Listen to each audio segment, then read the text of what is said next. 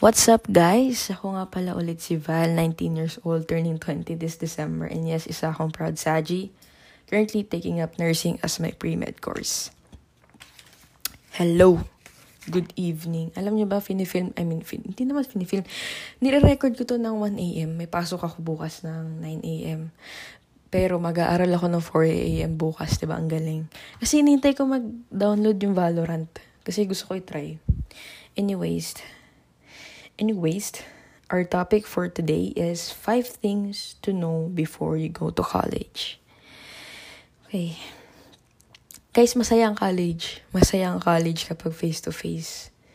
Lalo na pag face-to-face. Pero masaya rin naman kahit hindi. Kasi yung mga bagong taong makikilala mo, masaya. Lalo na kung tamang set of friends yung makita mo.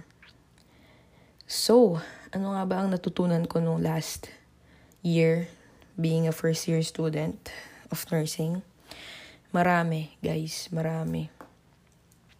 And ito lang naman yung 5 tips kung ano dapat nyong malaman bago kayo mag-college. First one is no more spoon feeding. Hindi tayo bata, guys. Magka-college na tayo. Probably, yung iba sa inyo, legal age na. So, kailangan talaga magkusa kayo and hindi lalapit ang prof sa inyo. Kung babagsak ka. Yun na talaga yung grade mo. And kahit ilang pakiusap mo dun sa prof, parang, alam mo yun, numbers don't lie. Talaga ipapakita nila yung breakdown ng grading system sa college. And kasi, depende yan. Merong 75% yung starting grade. Merong 0% talaga. So, mas maswerte kung may parang starting grade yung school na napasukan nyo. Imbes na 0%.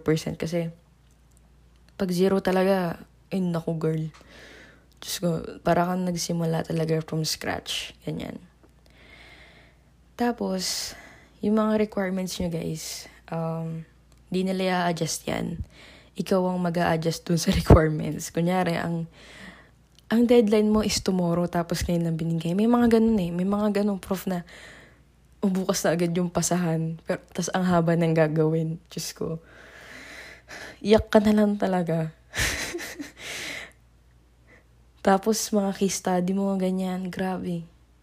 Tas overnight mong gagawin. Tas may pasok ka bukas ng 7 or 8 a.m. Tas wala kang tulog kasi magdamag mong ginawa yung research mo. Diyos ko. Yun guys, may mga ganun talaga. Kaya kailangan maging independent kayo. Kailangan alam nyo yung gagawin nyo for that day. Kailangan may sistema talaga kayo. Hindi yung basta na lang or kung ano yung requirements for bukas. Yun na lang yung gagawin. Alam mo, kailangan may sistema ka para at least hindi ma-bombard yung utak mo na ma-overwhelm ka tapos mag-breakdown ka. Kasi ganun ako last year. Kung ano lang yung maisipan kong gawin, yun yung gagawin ko. Tapos, iiyak na lang ako kasi parang nakakalunod yung mga requirements. Yun, independence, no more spoon feeding. Ikaw ang mag-a-adjust, hindi ang prof, ganyan. May mga terror talaga na prof, guys. Hindi siya may iwasan sa college. Kahit naman sa high school, meron Pero mas malala sa college kasi para silang walang emotions, ganon. Pag nagtuturo, alam mo sumisigaw. basta ang daming ganon. Ang daming ganon na prof. Pero, yun, in-explain naman ng mga prof na yun kung bakit sila nagiging terror sa atin. It's for a good cause. Pangalawang need to know is recite as much as you can. Yes. Kasi kapag sa recitation, doon ka mas makikilala ng prof. 'Di ba, ma-introduce yourself. Siyempre, kilala ka lang by name. Di naman nila alam yung academic performance mo. Siyempre, magpapansin ka na sa recitation. Kailangan ready ka talaga. Kasi, yung experience ko last year, random kasi tumatawag yung prof namin O Chavez, ganyan. So, kailangan talaga prepared ka. Tapos, alam mo yun, basta mag-participate ka lagi, recite kasi doon ka nila maaalala. May iba kasing prof na hindi ka nila maaalala unless hindi ka mag-recite. 'Di ba? So at least mag-iwan ka na ng impression sa kanila na nagre-recite ka. Para at least, alam mo yun, positive agad yung magiging impression mo sa kanila. And pampataas grades, 'di ba? At least kung hindi man maganda yung naging score mo sa written exams, doon ka sa recitation bumawi, tsaka sa mga practical, yung mga practical exams, yung mga group works, ganyan. Tapos yung mga submit na ganito video, ganyan. Yan. Tapos bawi ka sa activities. Basta recitation, guys. Importante rin yung recitation. Tapos, third need to know is participate in school organizations. Nung niyaya ako nung kaklase kong tumakbo sa org, parang nung una ayaw ko kasi feeling ko hindi ko kakayanin. Ang daming gagawin, tapos mag-org ka, ganyan. Syempre may responsibilidad ka rin sa org mo. Pero masaya siya masaya kasi makikilala mo yung mga upper class mo. Yung president, yung vice president. Basta yung mga ate at kuya mo, makikilala mo. Tapos, magkukwento sila about sa experience sila nung face-to-face. Tapos, parang kasi magkakaroon ka ng advantage na sa ibang ka-block mo. Kasi, may kakilala kang nagkaroon na ng experience sa ganito, sa second year, sa first year. So, parang, alam mo yun, mas, alam mo yung gagawin. Kasi, nanghingi ka ng advice sa kanila. Tapos, yung mga reviewers, yan, mga ginawang reviewers ng mga ate at kuya, yun nakukuha namin. Pag nag-participate ka sa org, syempre pag hindi ka active, di mo rin alam na may reviewers silang pinapamigay. Basta guys, participate kayo. Parang, in a way kasi, nagiging outlet mo rin siya. Pagiging stress-free kasi, ang saya lang gumawa ng mga project, ng mga pubmats, ganyan. Tapos may meeting, ganyan. Sarap lang. Pero choice nyo yun, guys, kung magpa-participate kayo. I mean, participate guys, hindi ibig sabihin na tatakbo ka. Okay lang naman na hindi. Basta, involve ka generally sa org mo. Fourth, need to know. Do not procrastinate. Schedule your dues every day. Ay, to last year, hindi ko to ginawa. Ginawa ko siya, pero hindi ko naman sinunod. Ganun. Ngayong second year, feeling ko kailangan ko na siyang gawin and sundan. Kasi, parang sa buong week, halos 10 ang ibibigay na gawain sa'yo. Tas yung schedule mo, sobrang hectic. Di mo alam kung saan mo isisingit yung mga modules, yung mga projects. Kasi sa schedule ko ngayon, guys, simula kami ng 9 a.m. matatapos kami ng 5 p.m. Tapos, kunyari, bukas may quiz. So, sa 5 p.m. na yun, syempre, gagawin ko muna yung modules. Tapos, sa gabi, mag-aaral ako. So, alam mo yung sobrang pagod ka. So, kailangan talagang may time allotment ka sa bawat isa para at least hindi ka ma-burnout. And, tinry ko siya ngayon, pero medyo gumagana siya. Medyo nakaka-satisfy kasi may mga nag-check kang natapos mong task. Kaya, goods siya, goods. Ano pa ba? The last need to know is accept failures. Sa college, normal lang ang bumagsak sa quiz, sa exam. Basta kahit saan normal lang bumagsak, wag lang palagi. Kasi iba yung palagi sa paminsan-minsan. Kaya nga guys, sabi ko kanina mag-recite kayo kasi pampahatak din yun. Kasi last year, sobrang motivated ako taasan natin score ko, ganyan. Which is, mabuti na goal niyo yun. Pero pag nalaman yung hindi kayo pumasa or bagsak kayo or hindi nyo nakuha yung gusto nyong grade, wag nyo masyadong i-down yung sarili nyo. Wag nyo masyadong pagalitan yung sarili nyo na, bakit ganito? Ginawa ko ng ganyan. Tanga-tanga ko talaga, ganyan. Wag ganon. Normal lang talaga yun. You can't remember everything na nakalagay sa libro nyo. Especially pag nursing ka. Kasi ang daming information. Depende kasi, iba-iba tayo ng way of exams eh. Pero sa experience ko lang naman, di mo matatandaan lahat. Ang importante kasi dyan, kailangan mong maintindihan. Kasi pag naintindihan mo, doon mo siya matatandaan. Ewan kong gets nyo yun. Pero ganun ako. Pag di ko gets, di ko matatandaan, syempre. And siguro tip lang, i-assess nyo yung sarili nyo kung what time kayo most active yung brain nyo para mag-aral. Kasi yung utak ko kasi, active siya ng 4 a.m. Minsan, active din siya ng 10 p.m.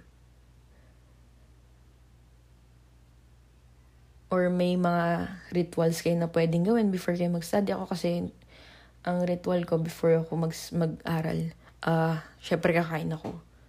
Tapos, maliligo ako. Maliligo talaga ako kasi parang pampagising ba. Tapos, magkakape.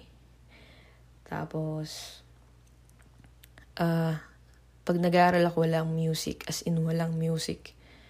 Kasi nadidistract ako pag may music. Di ko maintindihan yung binabasa ko pag may tumutugtog. Tapos, ginagamit ko yung Pomodoro technique. Yung 30 minutes aral, 10 minutes break, or 5 minutes break. Pero, pag 30 minutes kasi parang nabibitin ako. Parang gusto ko pa mag-aral. Kaya in-extend ko siya ng 50 minutes, tas 10 minutes break para eksaktong 1 hour. Yun, nakakatulong naman siya kasi hindi ka napapagod magbasa kasi nga may 10-minute break ka.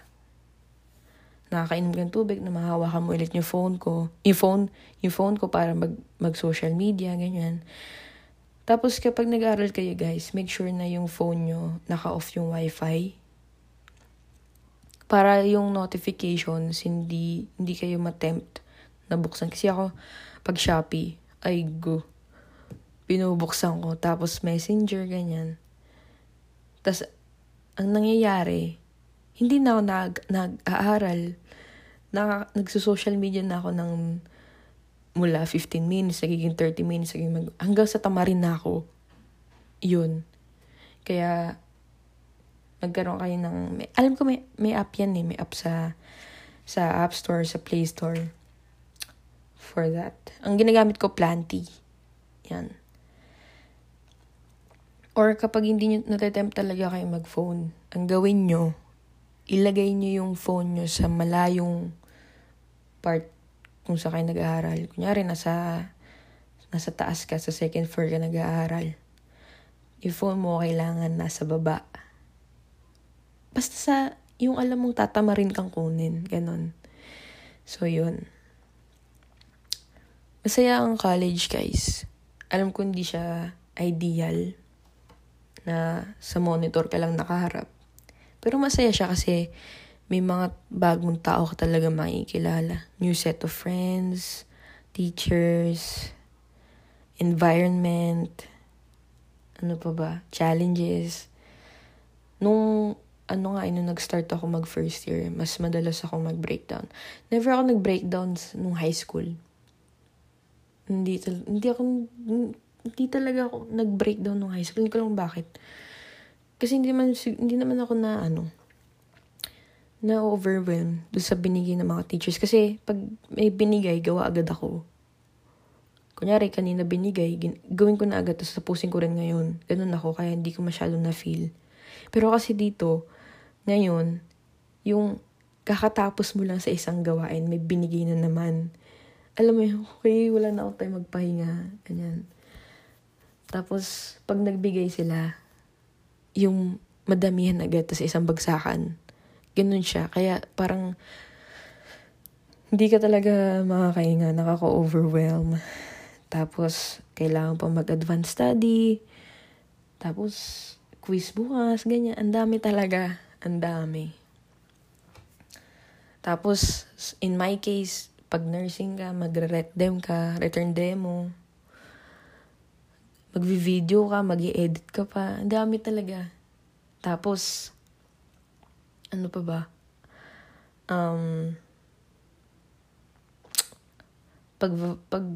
Pag stress ako, ang ginagawa ko, higa muna ako. Tapos matutulog, tapos gising ulit, tapos gawa. Yan. Anyways, yun lang naman. Sorry guys kung maikli lang, kasi ito lang naman talaga yung parang main points ko na naranasan last year. And let's see kung madadagdagan to this year. Ito to last. Choose your friends sa college. Choose your friends. Yung friends na tutulungan ka.